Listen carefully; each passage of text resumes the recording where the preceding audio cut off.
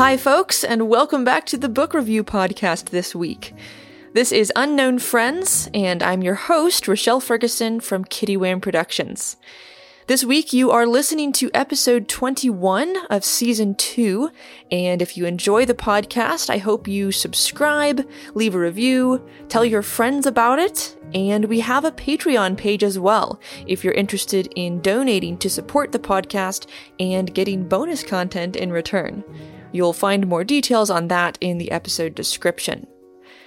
Now, today I am reviewing a classic that I hope you've heard of, if not already read, Oscar Wilde's novel, The Picture of Dorian Gray. Now, there are so many things to be said about this book and about this author, and I'm not going to have time to say them all, but the long and short of it is, this is a remarkable, insightful novel that is well worth reading, created by a writer I strongly disagree with in many of his beliefs. So let's just dive right into this controversy. Oscar Wilde lived a comparatively short but eventful life. He was born in Dublin, Ireland in 1854, the middle child of 3, and his father was a celebrated surgeon and philanthropist, while his mother was a poet and an activist. Oscar Wilde received an excellent education and proved himself to be an exceptional student. He was very intelligent and talented, and won seemingly endless awards and scholarships and honors throughout his teens and early 20s. First, he studied classics at Trinity College in Dublin, and his first year there he came out at the top of his class, and in his finals there he won the college's most prestigious academic award, and he then won a scholarship to continue studying classics at Oxford University. So in 1874, he moved on to Oxford, to Magdalen College, where he studied greats, as they called classical studies. And when he finished his bachelor's degree in 1878, he graduated with the highest honors. So, obviously a brilliant academic. Now, meanwhile, religiously and philosophically, Oscar Wilde was exploring. Thanks in part to the writings of Walter Pater and John Ruskin, who were both Victorian literary and art critics, Wilde began to be drawn into what's known as the aesthetic art movement, which, to oversimplify it, asserts that art should be created first and foremost to be beautiful, rather than to fulfill some moral purpose or communicate some truth. Art for art's sake, you could call kind of the slogan of the aesthetic movement. Art for art's sake, as opposed to art for truth's sake, which is an opposing philosophy. So Wilde developed his beliefs about art kind of along these lines of aestheticism. Now, as we'll discuss, it certainly seems like he had moral purposes in a work like The Picture of Dorian Gray, so I don't think we can strictly put Oscar Wilde in the box of the aesthetic movement. But the aesthetic philosophy is certainly very present in his life and in his art. Anyway, so he's college age, he's figuring out what he believes about art and literature. He's also trying to figure out what he believes spiritually, which, of course, overlaps somewhat with his artistic and literary philosophies.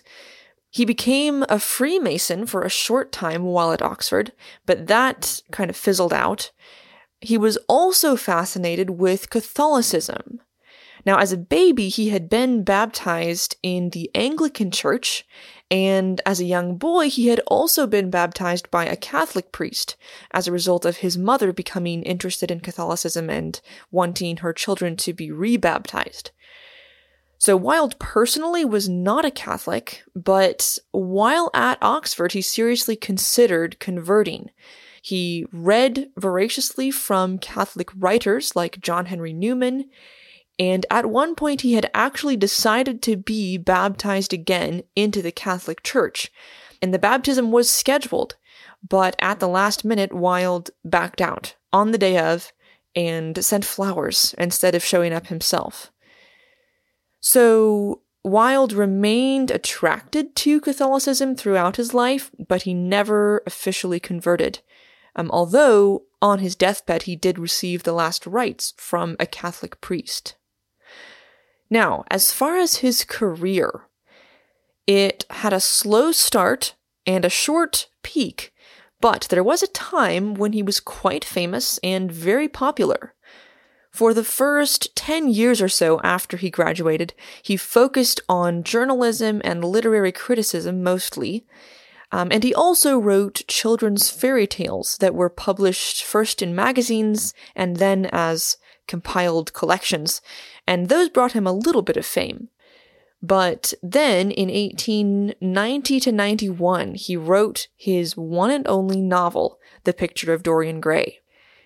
At its first publication, the book was shorter than the novel we have now, and it was published in a magazine in the summer of 1890, and then afterward Wilde expanded it into the novel we know, which was published in 1891. We will talk more about the expansion of the book in a minute. The novel was highly controversial at the time. It was not received well by most people, though a few praised it, and Oscar Wilde defended his work zealously. And then over the next 4 years, ironically, Wilde achieved short-lived but immense popularity, not really with his prose, but with his plays. So this is the beginning of the 1890s, and this is when he produced the works he is best remembered for, all plays. Lady Windermere's Fan, A Woman of No Importance, An Ideal Husband, and lastly, and most famously, The Importance of Being Earnest. These are his sparkling, scathing social comedies, full of the characteristic epigrammatic wittiness that Oscar Wilde is so well known for. And by all accounts, the man himself was a brilliant conversationalist, very quick on his feet and just full of witticisms, which is very believable when you see the plays that he created. And you also see it in the dialogue in Dorian Gray as well. Anyway, these plays were a huge success, and this was most definitely the high point in Wilde's career. And then he had a very quick downfall. The rest of this biography is a very sad story. I'm not going to go into a lot of detail, but I do have to back up slightly first. Back in 1884, when he was 29, Oscar Wilde got married, and he and his wife, Constance, soon had 2 sons, and things seemed to be okay at first, but after just a few years, Wilde was less and less with his family, and long story short, he eventually began living a homosexual lifestyle. It's not clear how much his wife knew or whether she knew about it at all for a while, but he developed multiple long-term gay relationships, and he also started frequenting homosexual brothels. Now, of course, this was incredibly scandalous at the time and also just illegal, so it was a huge secret, although, truth be told, Wilde and his partners were not always very discreet.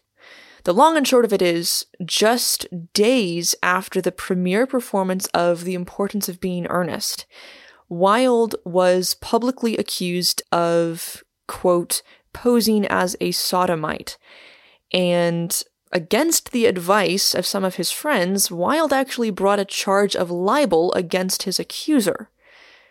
Well, of course, that dragged the whole thing into court in a way that ended up actually revealing his lifestyle and definitively confirming the original accusation.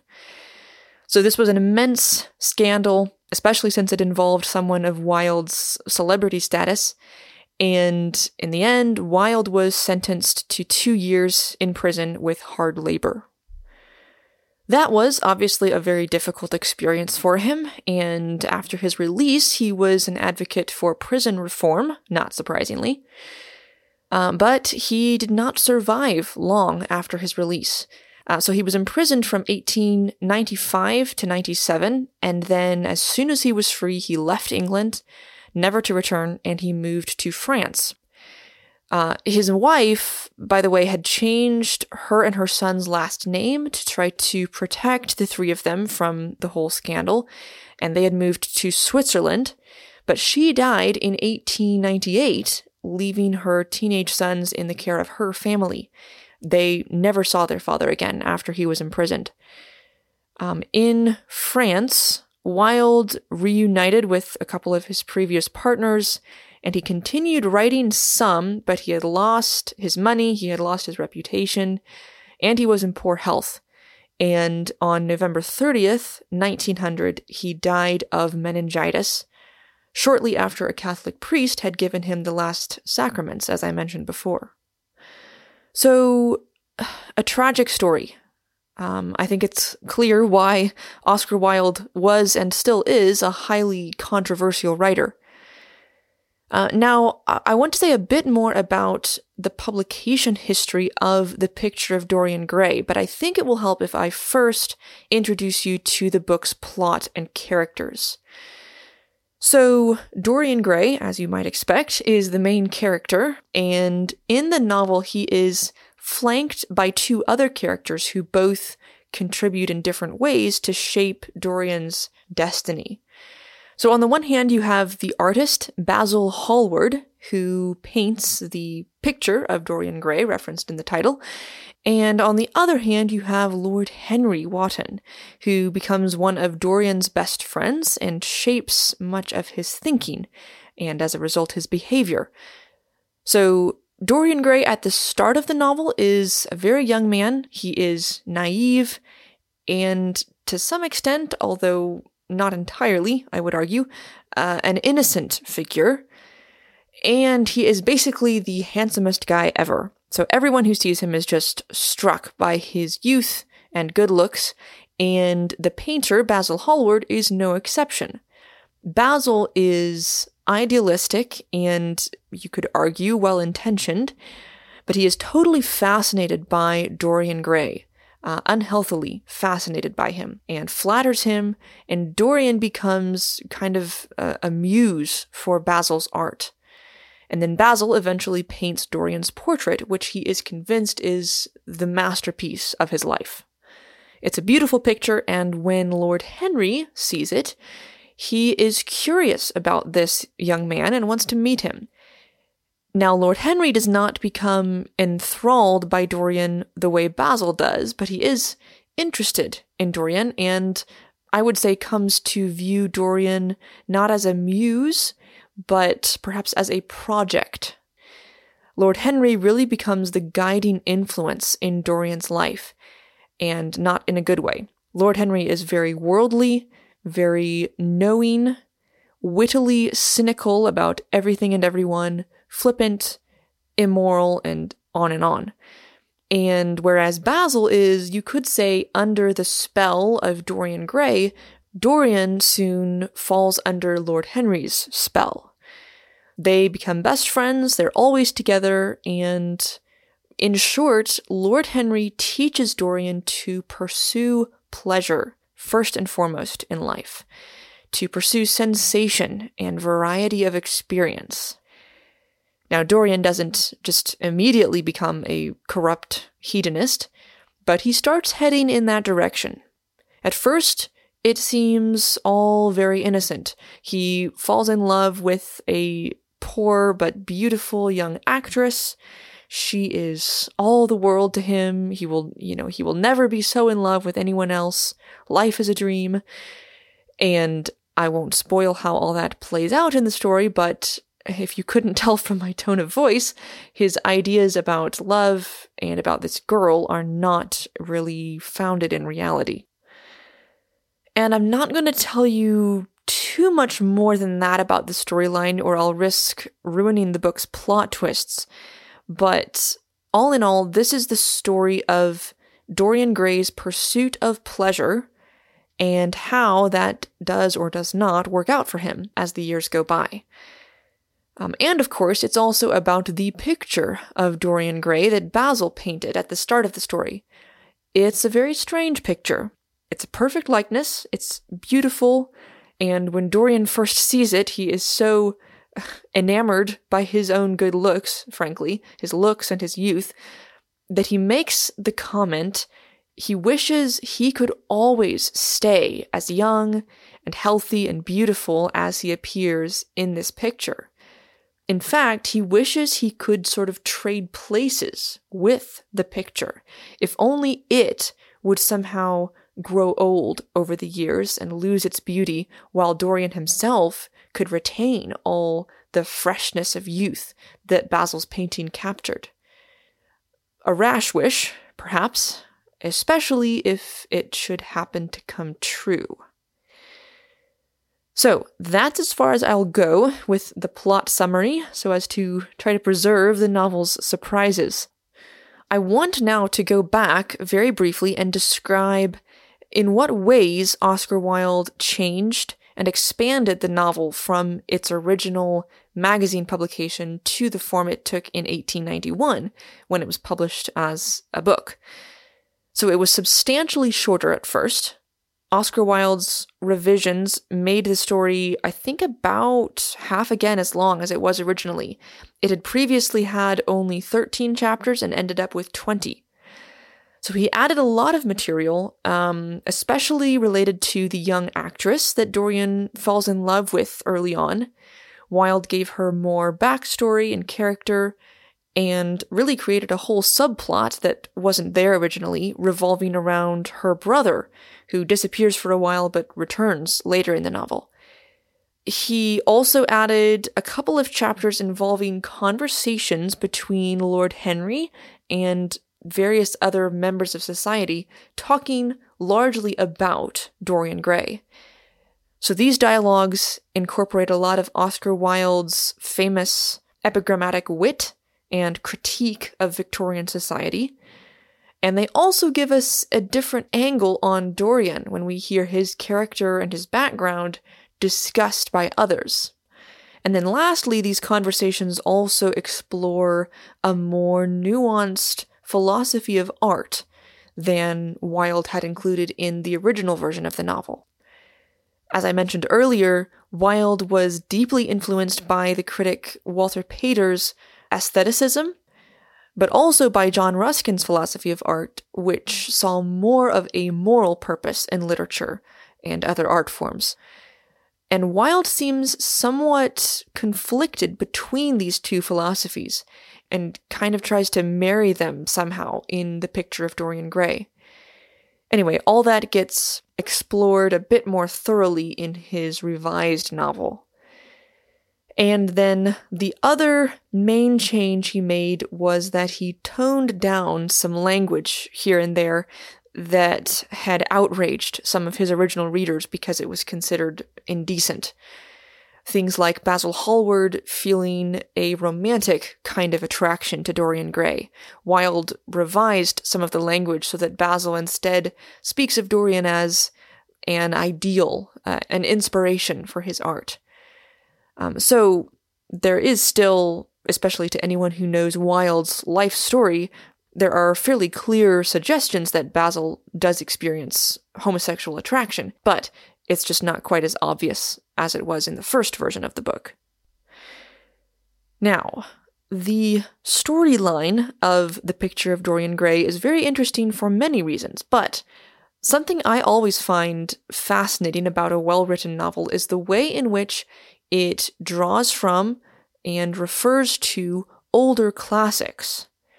A man as incredibly well-educated as Oscar Wilde was bound to draw inspiration from the classics, and Dorian Gray's story is absolutely teeming with allusions and patterns from older literary works.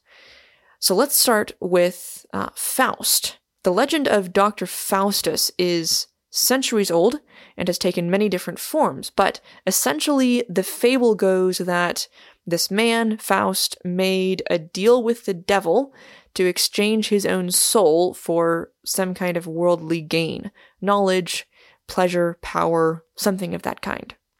Now, Oscar Wilde once said that In every first novel, the hero is the author as Christ or Faust. In every first novel, the hero is the author as Christ or Faust. Now, in a moment, we'll get to Oscar Wilde being the hero of this novel. But first, is Dorian Gray a Christ figure or a Faust figure? Definitely Faust. The wish he makes that his portrait might grow old and ugly while he miraculously retains his youth, ultimately this amounts to a kind of deal with the devil, although that's not explicit. So Faust is a major source of inspiration for Dorian Gray, and so are the works of Shakespeare. I actually wrote a paper on this topic during my undergrad, not a very good paper, but the process of researching and writing it did teach me a few things.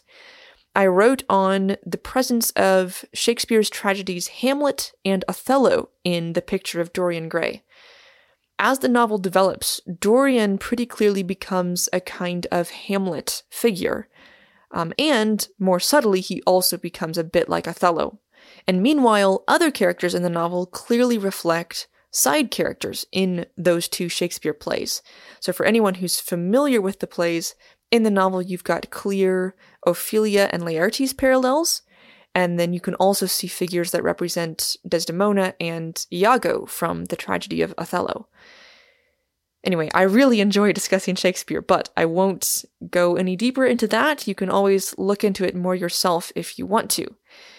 But more generally, theater is pervasive in Oscar Wilde's novel. Not just Shakespeare, but just the language of drama keeps cropping up. Dorian Gray views his life almost like a play, a tragedy on a stage, and so does Lord Henry, who enjoys being a spectator of the drama of Dorian Gray's life. And of course, when an author starts using that kind of language, you immediately want to look out for themes of artificiality and hypocrisy versus truth. Which characters are playing a part or living a lie, and which characters are genuine. So, those are some of the literary influences shaping The Picture of Dorian Gray, but I also want to touch on this idea of Oscar Wilde himself as the hero of his novel. Now, Wilde said once, "Basil Hallward is what I think I am. Lord Henry is what the world thinks of me. Dorian is what I would like to be, in other ages perhaps." Now, having read the novel through to its end, I have a hard time imagining anyone wanting to be Dorian Gray. But, be that as it may, this is an enlightening, if somewhat confusing, comment from the author. The first two comparisons I can very clearly see. So Basil Hallward, the idealistic artist who is perhaps unwise, but means well, or thinks he means well, and who is enamored of the promising, handsome young Dorian Gray, this is how Oscar Wilde sees himself. I get that. I also get that society as a whole perceived Oscar Wilde as more similar to the flippant, loose-moraled Lord Henry.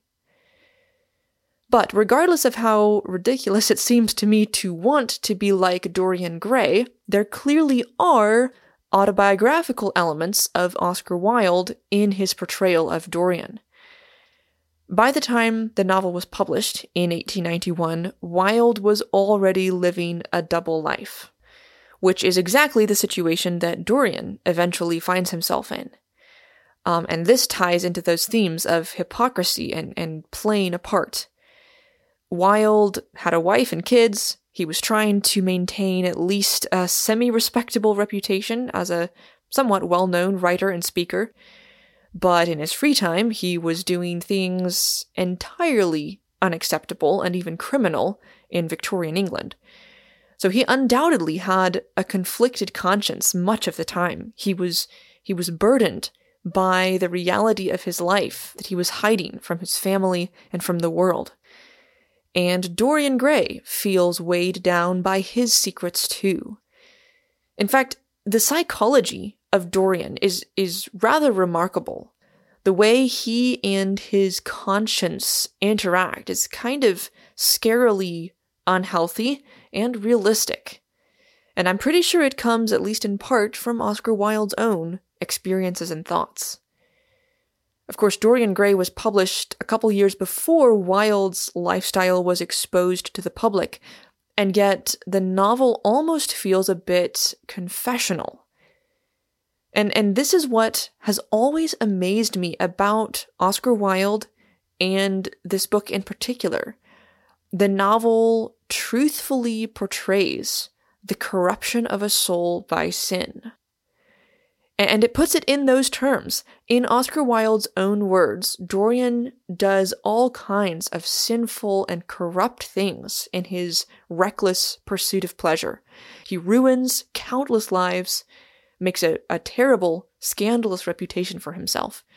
Now, thankfully, the novel does not go into detail about Dorian's experiences, but enough is given just in summary, discreetly, that you know he lives a horribly self-centered life and goes deep into what even he himself calls sin. And he destroys nearly all his friends in the process. There is remarkable truth in this story.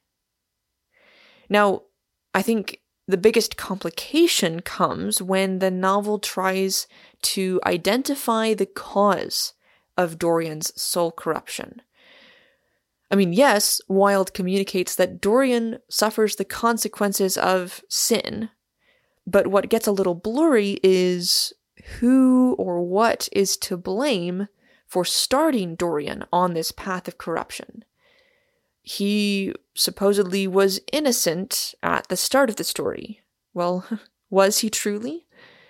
Dorian himself blames Basil Hallward for making him vain and blames Lord Henry for corrupting his ideas. Now, I would agree that both Basil and Lord Henry, in different ways, pushed Dorian in an unhealthy direction in life. But could Dorian have resisted? It's not entirely Basil and Lord Henry's fault, surely. And this is where we get into one aspect of the novel that I'm a little unsure of. Oscar Wilde himself was a fairly superstitious person, and in the novel we see a lot of language of destiny. There's a sense of fatalism about Dorian's story. Of course, it's not entirely clear how much of this fatalistic mindset is just Dorian's skewed perspective and how much Oscar Wilde actually believes. But at least Dorian has this sense that he couldn't really fight the corruption of his soul. It was Basil and Lord Henry's fault that he started on this pursuit of pleasure, and once on that path, it was sort of too late to turn back. Interestingly, Dorian does try to turn back a couple of times, but you just get this sense that everything is conspiring against him and he cannot break free. Now, admittedly, there is truth in this, in that sin does enslave souls. And it's difficult to say whether there's ever a point in life at which it's too late for a soul to be freed. It can be very, very, very hard to break those chains after a certain point. But of course, from a Christian perspective, I believe that with God, there's always hope. And yet it's hard to find an accurate balance when trying to communicate the experience of a soul enslaved in corruption, because I don't think it's true to portray this kind of situation as utterly hopeless, and yet it is true to portray it as very, very dark indeed. It's basically impossible to overstate the consequences of sin. But, sorry, I'm sidetracking a little. What I'm trying to say is, Oscar Wilde in this novel leans on the hopeless side of things. This is not a redemption story. It is a grim warning. So because of that, I would not say that it communicates the whole truth of life, but I think it does capture an aspect of reality that we need to be reminded of from time to time. Now, I need to wrap this up. I do recommend The Picture of Dorian Gray. Personally, I have read the book at least twice now, and I definitely got more out of it on a reread. And for me, it became much more powerful after I knew Oscar Wilde's life story as well, and got an idea of where he was coming from. It's not a book for kids, I hope that's obvious, but I think teens can handle it, certainly more mature teens. Even though the novel is about pretty terrible things, it doesn't go into those things in detail, which I certainly appreciate. The relationships and drugs and all kinds of things that Dorian tries in his mad race for pleasure, those are just summarized or even just hinted at. What the book focuses on is really his conscience and the change in his way of thinking over time. It's a very psychological and somewhat philosophical book. So yeah, thankfully the reader does not have to experience Dorian's hedonistic life. We know stuff happens, but we don't have to live through it with him. That said, there is one exception. To me, the most disconcerting moment in the novel is a scene where, briefly but somewhat graphically, a murder takes place. And then you're also kind of in the murderer's head for a little while, which is not pleasant. It could be a lot worse, honestly, a lot more twisted and yucky. But even so, it's still not a pleasant scene to read. So just keep that caveat in mind, especially if you are more sensitive to violence in stories. What's most important to me is that the violence here is not portrayed positively. What happens is clearly very wrong, and so that keeps us on some kind of moral ground. But yeah, all in all, a fascinating book, deeply thought-provoking, and if you've not read it, I encourage you to do so. There's so much more in it than I was even able to mention in this review, which is why it has endured so well and become a classic, despite the poor reception at the time of its first publication. So there you have it. Thanks for listening to today's review, and I hope you tune in again next week for episode 22 of the season. I will be doing something a little unusual in that next Wednesday's episode will introduce a book series that will actually take 2 weeks to fully discuss. So I am excited to talk with you guys about The Chronicles of Prydain, written by Lloyd Alexander. This is a 5-book children's fantasy series written in the 60s. I really enjoyed reading these chronicles for the first time this spring, and I look forward to sharing some thoughts about them with you all over the next 2 episodes. So that's what's coming up.